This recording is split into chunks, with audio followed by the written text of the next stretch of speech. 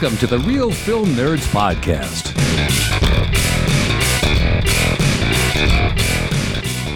Hello, listener, and welcome to the Real Film Nerds Podcast, episode number 258. This week, Mysterious Mike Talent and myself, Matt, who does not ever really talk like that, chat about a film that is getting a lot of Oscar nomination buzz. Personally, I don't know why, but yeah, here we go. The Power of the Dog, a Netflix original. Mike, welcome. How are you? Kind sir, you look so comfortable sitting in your closet. Are you ever going to come out of the closet, Mike? I don't know, man. I don't know. Ask R. Kelly. Wow. He just went there. In the South Park reference, Tom Cruise and John Travolta. Oh, yeah, that's true. Speaking of South Park, Mike, did you get to watch the premiere of South Park last week with Pajama Day? I did, man. I did. Pajama Day. I'm all about it, man. It reminded me of a certain thing that we have to wear on our chins. The chin diapers. Yes.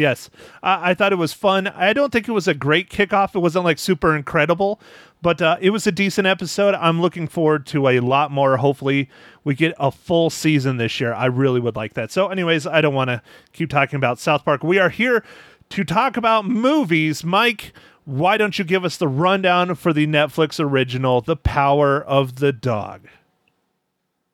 All right, Matt. I will do that. The Power of the Dog was directed and written by Jane Champion. It's based on a novel by Thomas Savage. It's starring Benedict Cumberbatch, Kirsten Dunst, Jesse Plemons, Cody Smith-McPhee. And this movie is charismatic rancher Phil Burbank inspires fear and awe in those around him. When his brother brings home a new wife and her son, Phil torments them until he finds himself exposed to the possibility of love. Mike, I think you mispronounced the name for our lead actor. I believe it's pronounced Benedict Cucumber Snatch. I don't think so. I don't know, Matt. I'm pretty good at not pronouncing things, though. I don't know, Mike. I'm seeing Benedict Cucumber Snatch. I don't know about you, but that's what my mind says. Oh, that's so terrible. I just thought I had to bring that out. That was so funny. Someone told me that the other day. Okay, well, on that note, Matt, I could see why this movie is getting a lot of buzz, but it's kind of one of those movies that I think it's getting a lot of buzz because it's not clear what the movie's about. And a lot of people read into it about what they want it to be about. And I'm still processing the movie, man. I'll be honest. I'm not 100% sure what it was about. Well, Mike, you watched it this morning, so of course you're still processing it. I mean, you were watching it on your phone at work, like all good people do, right? No, man. I watched this over the weekend, and I'm just still trying to figure out what the heck happened. Well, all right, Mike, that's why we're here. We are here to discuss it. It might be a little difficult because this is a spoiler-ridden film. It's hard to talk about without spoiling it because there's a lot of twists and turns towards the end of the film. So, Mike, let's just kick it off before we start spoiling it. What are your first impressions of it, Mike? Did you enjoy it? Did you hate it? What do you think? I don't know, man. It was pretty sad. It's pretty like somber kind of movie. So overall, the beginning and the end were pretty much kind of the same, which was a little bit sad. Okay, I agree with you. I think it was brutal to watch, especially how Benedict was extremely ruthless and just cruel is a nice way to put it. I mean, yes, he's mean, but he's cruel. He's not just mean, he's sadistic. He's just evil. He just is. And God knows why. Maybe he had some things go south in the past or whatever, but he's just mean to pretty much anyone and around him, including his brother, who he constantly calls Fatso. But, one of the problems I had with this movie is I think it's very slow. It's extremely slow from start to finish. it's a 2-hour long movie and it feels like a 4-hour long movie. The scenery is beautiful, but I hate to say anything. This is clearly not Montana. It does not look like Montana at all. I can't say I know enough about Montana's geography, but it was pretty wherever they filmed, and that was nice. But it was slow, and I'm still, one of our main characters barely says, like, I don't know, like, I felt like he said like maybe 50 words. So it was like, I don't know. It was a kind of a weird movie. Like, Benedict Cumberbatch's character, Phil Burbank, he kind of had a lot to say on a lot of things, but he was just brutally mean to a lot of people. I don't know why. I don't know. He just seemed like an angry person, and for whatever reason, which we'll never kind of figure out, it seemed like the brothers were close at one time and then maybe weren't. I don't know. Personally, we can get into theories in reading. I feel that the brothers were close in this film, and then Kirsten Dunst's character, Rose, came in and got in between their relationship and made it a heck of a lot worse, because as you see at the start of the film, the two brothers are literally sleeping in the same bedroom in this giant mansion of a ranch. Well, I think in the beginning, Matt, they're sleeping at that hotel when they ran the cattle. When they're at their mansion, they sleep next to each other. Right. So that's what I was saying. Yeah. They they're in the same bedroom. They have this giant mansion. They're in the same bedroom. They could have been in completely separate bedrooms across the house, but they chose to be together even at home. And when Rose comes along, Rose quickly divides them and separates them because, husband and wife want to be in the same room. Yeah, no, that's true, I guess, Matt. And then the whole dynamic of an adult son, I guess. The confusing part was it her brother or was it her son? I wasn't 100% sure. It's her son. Yeah, that's her son. It is not her brother. That's her son from previous marriage. The kid, Peter Gordon, played by Cody Smith McPhee, who did a wonderful, wonderful job of being a creepy kid. He is her son. His father committed suicide by hanging himself, and that's why Kirsten Dunst was a widow. Oh, okay, because it seemed like a lot of times he called her first name, which is not usually what you would do to your mom. But then, once or twice, he did say mom, and it was weird. It was awkward. I'm like, was that real? Was that not? I don't know. Yeah, no, I get you, but no, she was his mom, and then Jesse Plemons becomes his stepdad, and then Benedict is uncle, and so he even calls him, I think, Uncle Phil once or something, or just uncle, and he corrects him, and that was when he was still pissy at him before, spoilers, but before they start getting along. I'll phrase it that way. How's that? Okay. All right. Well, Matt, I think it'll be hard not to spoil this, so I'm going to ask you a little question. What are you drinking this fine morning, evening, afternoon?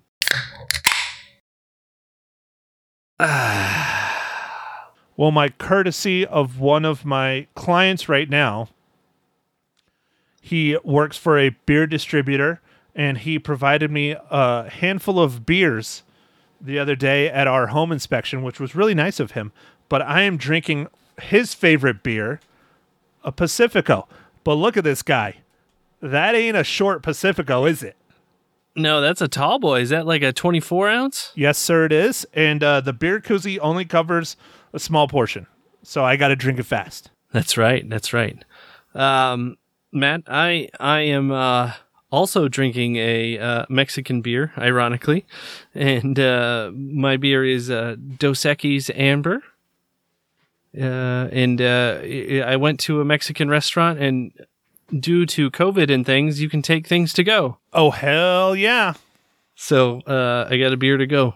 Dude, I still have quite a few Dos Equis Ambers in my refrigerator from the last 12 pack I bought. I probably have 4 or 5 left. It's seriously, I love Pacifico. I love Dos Equis Amber, but there are Mexican beers out there that I do not like. I'm not a huge fan of Tecate. I'll drink it. Don't get me wrong. I will drink that sumbitch, but I'm not going to really enjoy it like I do the others. Nice, man. Nice. Yeah, I'm trying not to spoil this movie, man. I'm trying to think of things that I can talk about that it won't spoil it. Okay, Mike. Well, how about this? Mike, why don't you tell us your favorite thing ever? What is this week's dad joke, Mike? I got dad jokes. I don't think they understand, though. Gotta think I'm funny. Other people never laugh, though. Dad jokes. Oh, man. You're going to love this one, Matt. You're going to love it. All right. Would glass coffins sell well? Yes. Remains to be seen. Oh, God. You know, that is the gift that keeps on giving, Mike. Just every week, I'm just clamoring to hear what terrible joke am I going to hear. Dude, you're loving that shit. I can tell. I love it. I love it. It's hilarious. For the listeners that can't, see, because this is an audio only podcast, Mike has a giant smile across his face every single time he reads that joke and afterwards waiting for my reaction. And it's still going right now. He just took a sip of his beer and spilled half of it on his shirt because he's smiling so big. It's true. It's true. I get a hole in my lip. Everything's just crazy. All right, Mike, here's my favorite part of the podcast. The most important part of the podcast. Mike, how does the power of the dog relate to the Marvel Cinematic Universe?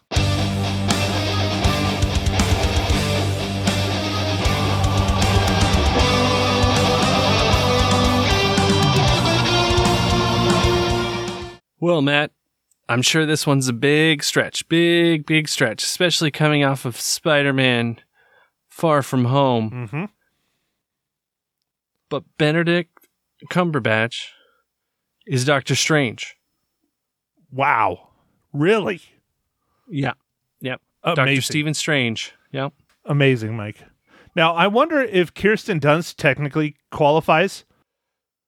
Well, I was going to say my backup's Kirsten Dunst, but I think she does kind of now, right? Because the Spider-Man kind of unified the stories. Right. So they're different universes, but it's still under the Marvel Cinematic Universe title because it's still the Marvel Cinematic Universe, even though it was a Sony production. Well, this was a Sony production too, though.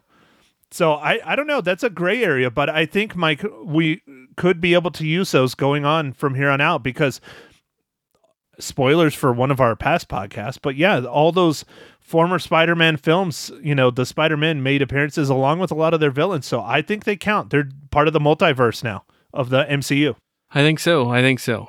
I mean, at least the villains and the Spider-Man, but I'm thinking maybe some of the characters from the other movies. So that's my thinking. But for this one, we didn't have to search too hard. Right. Well, but for future use, if you desperately need it, I think you can, because even though it's a separate universe, it's still part of the MCU now because the multiverse is, it's still like one thing. You know what I mean? I don't want to call it a universe. I mean, it's a universe, but there's multiple universes in the broad spectrum of things. And they just showed us the Amazing Spider-Man universe and the regular Spider-Man Sony universe. And so I wonder if Spider-Verse universe will be in there, Miles Morales, because that's also an alternate universe, along with all the others from this Spider-Verse cartoon. Anyways, I'm getting way off topic, but... Yeah, way off topic. But Matt, I think that means we are in the spoiler zone. Spoiler zone. Do do do do do do do do. All right, Matt, you go ahead and do that every time. Spoiler zone. Nope, I'm cutting that bitch out and I'll just replay it. Okay, Mike, go for it. You're going first. All right, Matt, with this movie, the brothers' relationship is key to this movie, and it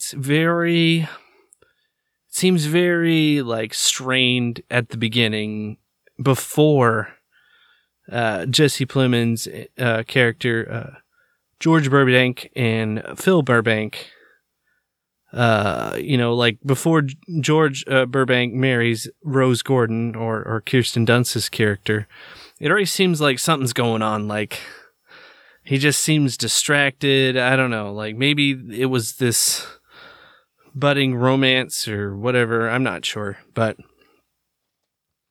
it was odd. And then, I guess, I didn't realize this in the beginning of the movie, but kind of in the middle of the movie, you find out that this ranch and these guys are, kind of wealthy and have been to like, Phil Burbank's been to Yale, I guess. And they have the governor of Montana over at their house. Like, so they're pretty well connected, I guess. I don't know if it was just because the ranch and stuff they were doing or what, but and that was an interesting kind of like, Kirsten Dunst's character feels like she's not worthy of, I guess, the kind of the high class stuff, and I feel like she's all stressed too because Phil Burbank character is just constantly like, I don't know, pushing her buttons and like watching her and like and she just starts drinking. Oh man, it's just a weird kind of stressful relationship. And then when her son comes, Peter, things just get real bad. Yeah. So, all right, Mike, I'll try and make this quick, but there's quite a bit I can unpack from what you were saying. So one thing, again, this is just my observations. This movie, like we've talked about, is really left to interpretation. I feel that Jesse Plemons' character, George Burbank, is not as educated as Benedict Cumberbatch, even though he tries to play off that he is. If you notice, he's always wearing a suit. Even when he's riding a horse, he's wearing a suit of some level. He does more the finances and the booking for the ranch. He doesn't really do the cowboying like what Phil does. So I think he feels threatened by Phil because Phil has that huge education, as we saw with the governor. Everybody's asking, where's Phil? They want to have a conversation with him. They're even saying in which language, Greek or Latin or French, because he knows multiple languages from his education. But Phil chooses to be the pig in the mud, the guy that refuses to shower and bathe in the house, but he's jumping in the river and covering himself with mud, and he's riding horseback, and he wants to live that old world style where his brother is embracing the new world with everything going on. When it comes to wealth, clearly, in my opinion, they are extremely wealthy, other than just the governor coming over. The governor coming over is a big deal. That could be just a connection because you saw his parents do not live there. They live in the city somewhere else, maybe even New York or LA, who knows? Nowhere in Montana. And they had to travel there by train. So that might have just been, oh, well, mom and dad want to know the governor and they want to say hello and all that stuff, and they're coming out to the ranch. Could be something like that. But the reason why I say they're extremely wealthy is, Mike, think about it. This is a giant-ass ranch house in the middle of nowhere. And this is 1925, so the heart of the Great Depression. And what do they have going on at that house that is literally just coming into form in the world? They have car. They have a car. They have running water in the house. And they have electricity. Oh, yeah, they did have all that stuff in the middle of nowhere. In the middle of nowhere. And they're a working ranch with, I don't know, how many cowboys? It was like at least 20. 12? Oh, no, yeah, at least like 20, I think. Yeah, it was a lot. With, not servants, but they had a cook, stuff like that. So they're extremely, extremely well off just having those things in their home. Because as you see in the earlier scenes, they go to a restaurant where Kirsten Dunst's character's preparing meal and all that. There's not even electricity in that restaurant. If you noticed, it's candlelight in there. Oh, and that's yeah, in you're town. Right.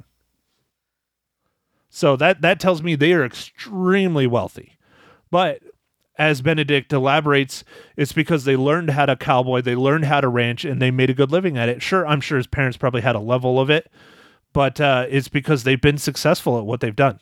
So anyways, there's a lot going on in this movie, little subtleties like that your average moviegoer doesn't get or pay attention to. But again, I don't understand why all the critics absolutely love this freaking movie. I mean, some of the reviews I've read after watching the movie,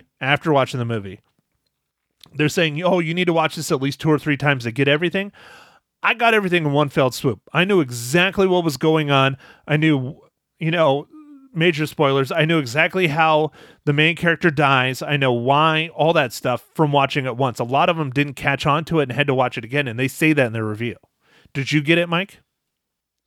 Oh yeah, dude. He died of anthrax because the kid was aging the rawhide from the cow that was sick on purpose, because to protect his mom. Like it was premeditated. The one thing I am, I guess we could talk about things because it's open to interpretation, but Phil Burbank's character was starting to warm up to Peter Gordon.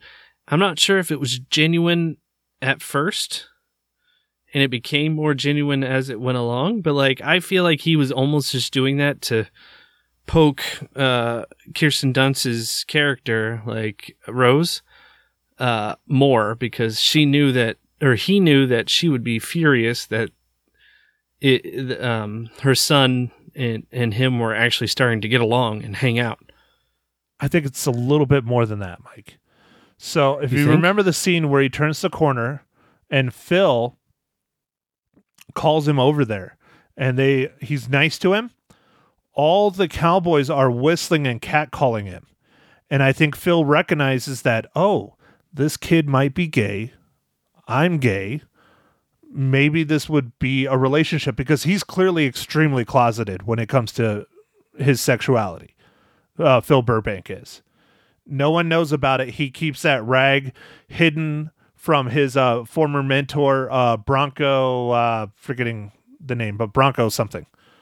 Bill or something? No, it was H. It was BH. And the reason why I say that is because there's a handkerchief that he keeps down his pants that has his initials on it, and he rubs his face with it and smells it, and so clearly Phil is a homosexual, definitely, but very, very closeted. He doesn't even pull that handkerchief out until no one is around.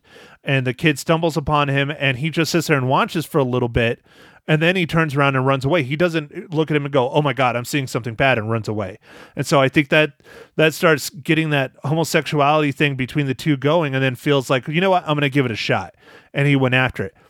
The bigger one for me, Mike, that's messing with my head, is the kid really gay or not? Because clearly the kid is protecting his mom. You hear that at the intro of the film. The kid was upset about how abusive Phil was at the restaurant, which is at the beginning of the film. I think he started plotting against Phil at that point at the restaurant, and the cards just laid out perfectly fine for him to take him down. So my question is if Peter Gordon, the kid, really was a homosexual, or if he was just playing to Phil Burbank's weakness. I think he was playing to his weakness. I think he identified his weakness, much like Phil had tried to,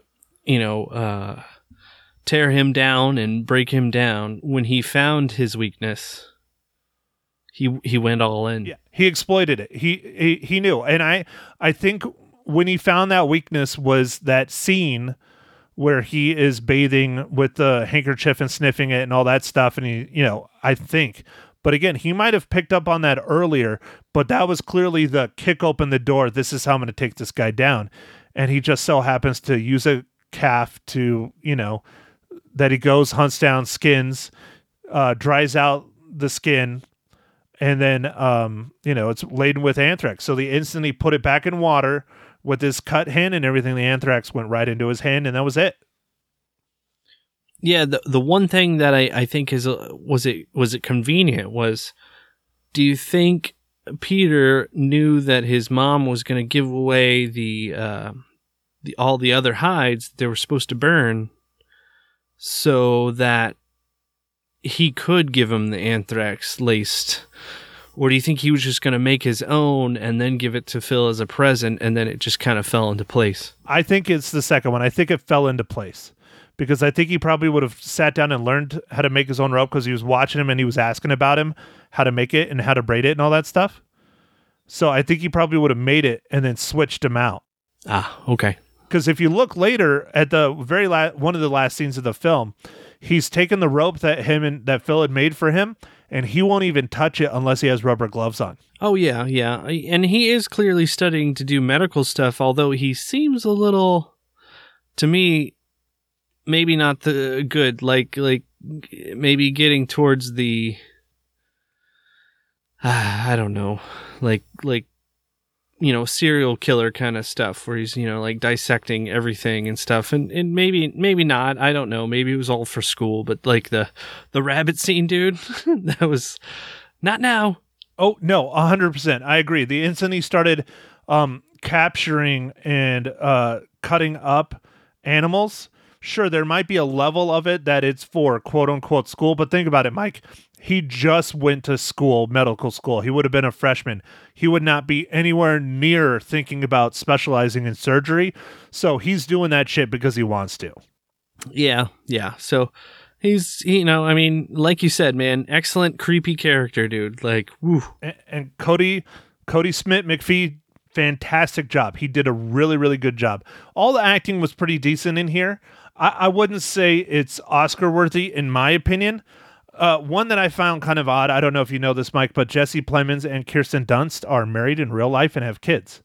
And they really felt kind of cold towards each other throughout the entire film, if you ask me. Their acting, I didn't feel the chemistry there, but that might have been intentional for the film because, as you see, she does become a, extreme alcoholic.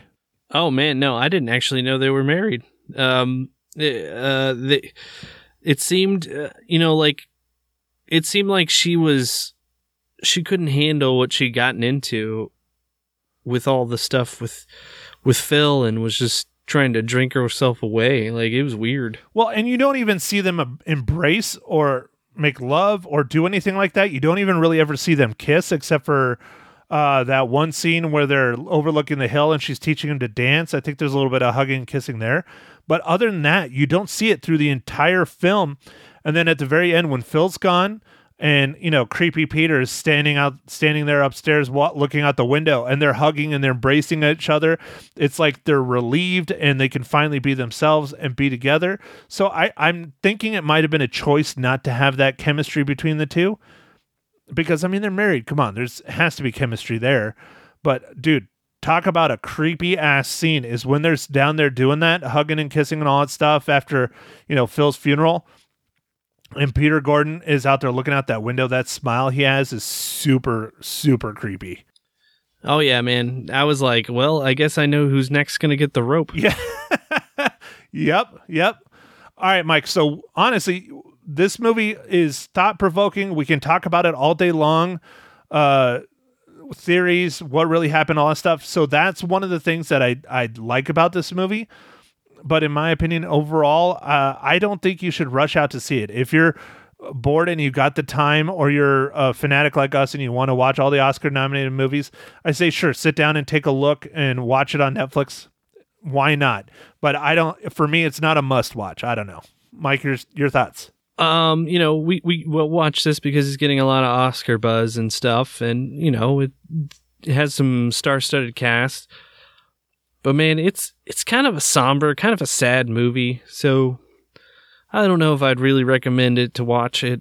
The acting's good, but it's just kind of it is a thought-provoking story. But man, I don't know.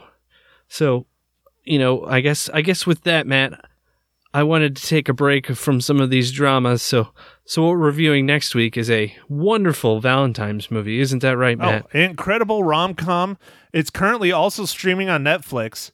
But, Mike, before we release what you want to talk about next week, which we could probably do the podcast right now without having to rewatch it because I've watched it at least a dozen times.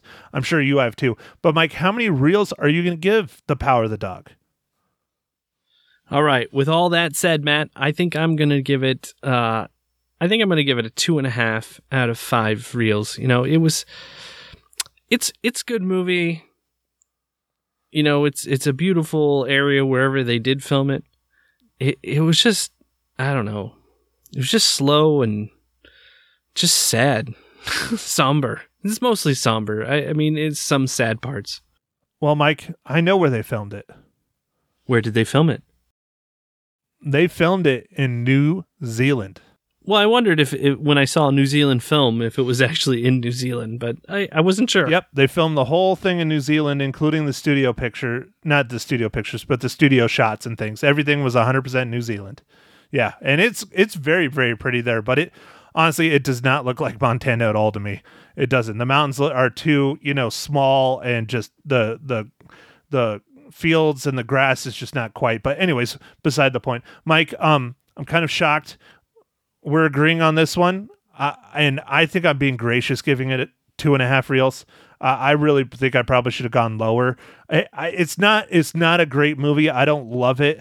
I think it's worth a watch if you're a lover of cinema and film, but outside of that, I wouldn't recommend this to like my brother-in-law to watch it, or my nephew, or my sister. My mom watched it. You'll hear her here in a few minutes. She really didn't like it either. Just mostly because it's mean and it's dark and it's, sad. It kind of starts out sad and never really gets any better. Nope. So next week, we're going to laugh our asses off. Mike, why not give us a little hint, or just tell us what romantic comedy we're going to be chatting about for our Valentine's Week podcast and the Real Film Nerds podcast 4-year anniversary, Mike. Oh yeah, that's true. Matt, it's an important time of year because it's the Catalina fucking wine mixer.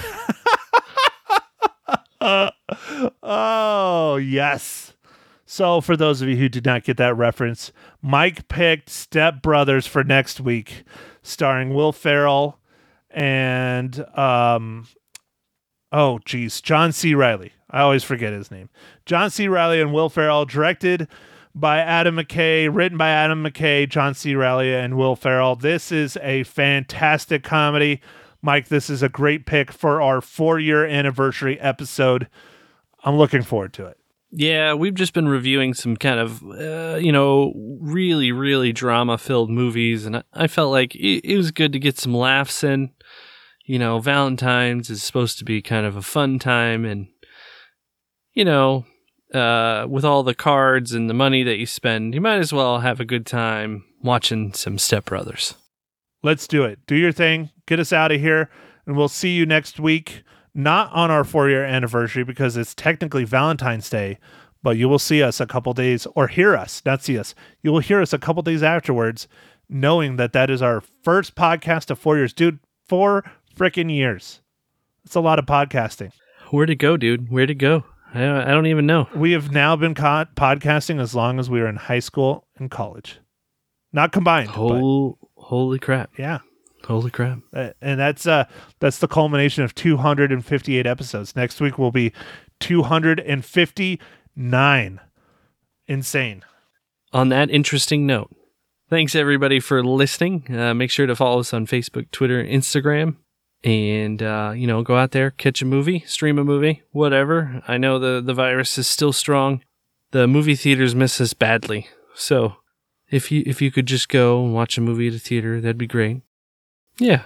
Catch us next week when we review Step Brothers for our 4-year anniversary. Man, 4 years. Okay. Thanks for listening, everybody. Catch you on the next pod. Thank you for listening to The Real Film Nerds. Now don't forget to follow us on Facebook, Twitter, and Instagram at Real Film Nerds. Now go out and catch a movie.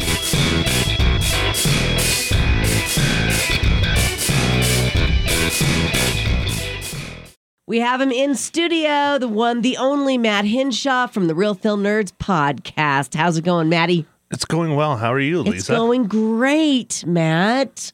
Happy to see your sunshiny face. Sure.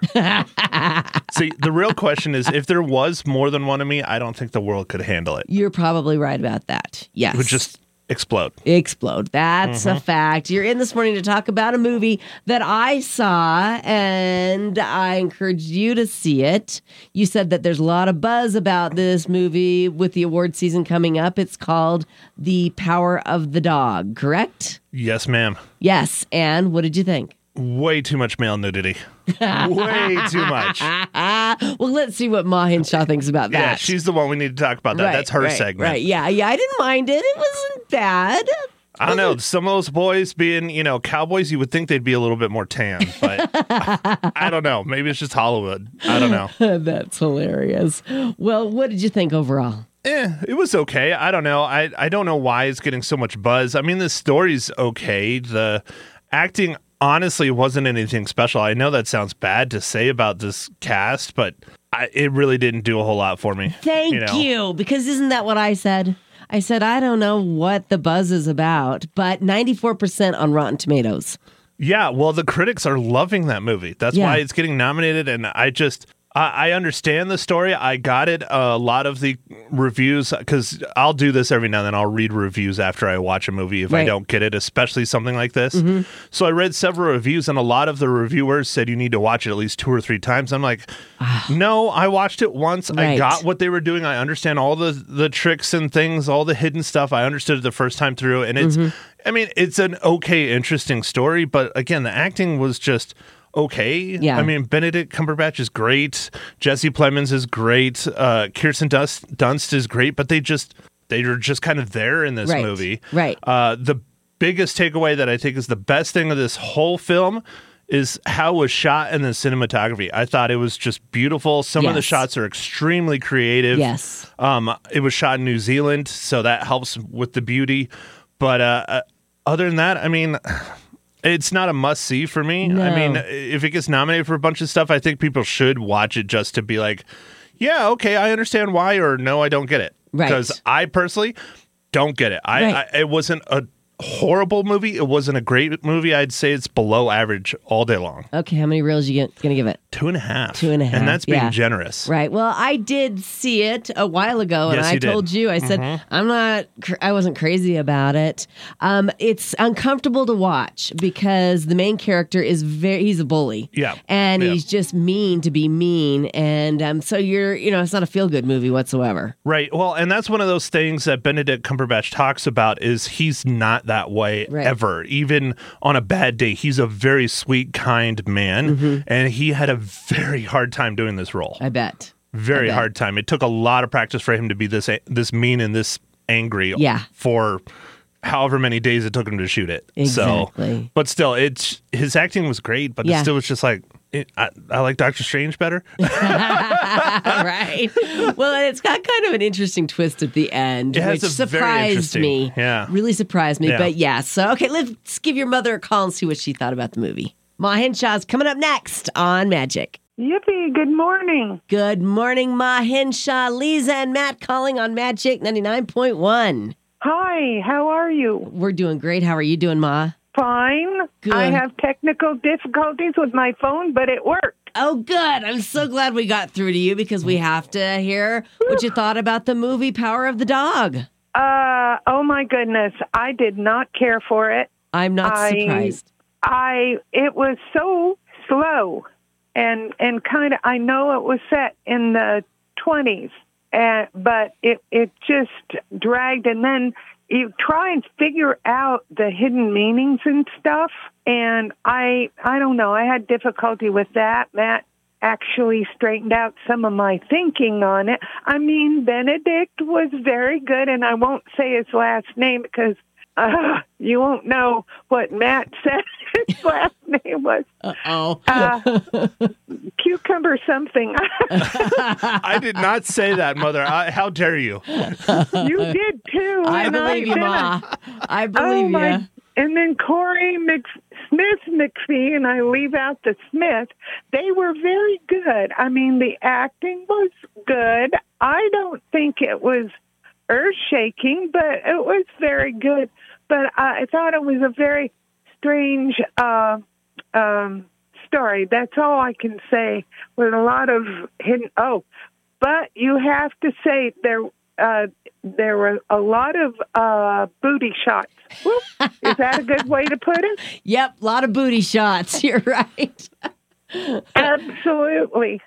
Well, was it uncomfortable booty shots, or were they all right? It was all right to me. I thought it was fine, but then, I'm kind of a naughty lady at times, so you never know. You know? Right. How dare you? Right around Valentine's Day, I'm telling Dad. Hey. Did he fall asleep during the booty on shots? Valentine's Day. You know how that went. Right. Right. Well, yeah. Did Pa Hinshaw have any snores during the movie? No, he kept away through the whole thing, and he said, well, he didn't care for it either, really, Yeah. But the thing is, I said, well, how come you stayed awake? Well, he had a big pan of popcorn. That'll do it. How many cookies are you going to give the film? I feel really sad, but I'm going to give it 2.5. Yeah. I just was not excited about it terribly. And I mean, it had nothing to do with the plot or anything. It was very, to me, very slow moving, getting to where it had to go, Right. Yeah, and a little hard to watch at times, I thought. Well, thank you, Ma Hinshaw. We appreciate your review this morning. Thank you very much. You're welcome. On Magic 99.1. You got it. So, Matt, what are you going to review next week? All right, so it was my co-host pick for next week. We are going to do the classic romantic comedy starring Will Ferrell, Step Brothers. Step Brothers. He said he can't handle any more drama. He knows it's award season. He's like, I need something to laugh. Right. We both love Step Brothers. Yes. It's going to be a fun review. Yeah, it will be super fun. I have never seen a Will Ferrell movie that I didn't laugh really hard at, so that will be fun. I've seen a couple. Yeah. I've seen a couple, but they're typically not his comedies. Yeah. Which is why I didn't laugh. Well, we'll look forward to that. Check out the podcast. It's called The Real Film Nerds. Maddie, thanks for coming in. Lisa, thank you as always, young lady. You're welcome, young man.